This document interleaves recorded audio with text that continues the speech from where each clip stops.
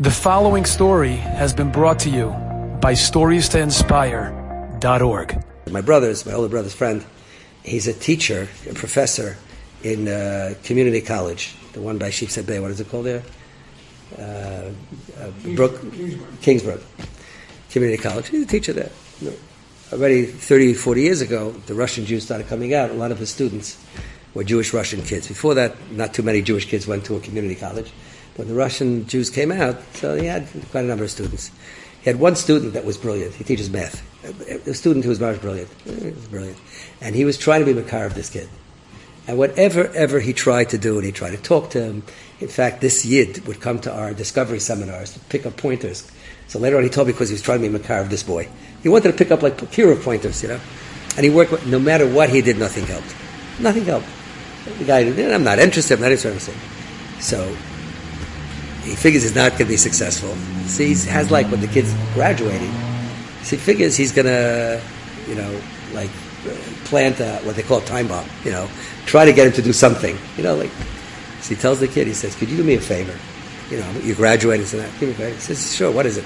You've been very good to me. He says, would you try to have hakaras hatov to one object in your life?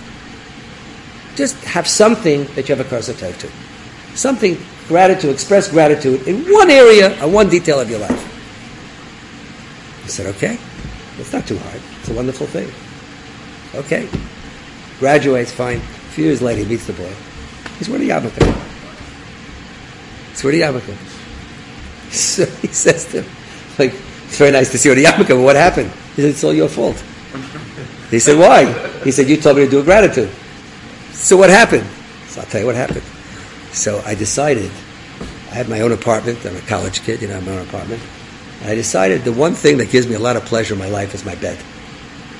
Sounds like a college student, right?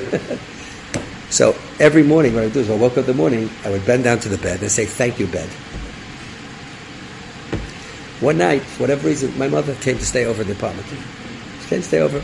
Very nice, for whatever reason, came to stay over. In the morning, she sees me, I bed down. I say, thank you, bed. She says, thank you, bed. I raised you for 20 years. I put my guts into you. Every penny I had went to your tuition. And thank you, bed. And me you never thanked? I said, she was right. So I started thanking her. And once I started thanking her, I said, life is much bigger than just my mother and the bed. There's something, another entity, there's something. And I started thanking Hashem. And that was my road coming back to Yiddishkeit. Enjoyed this story? Come again. Bring a friend. StoriesToInspire.org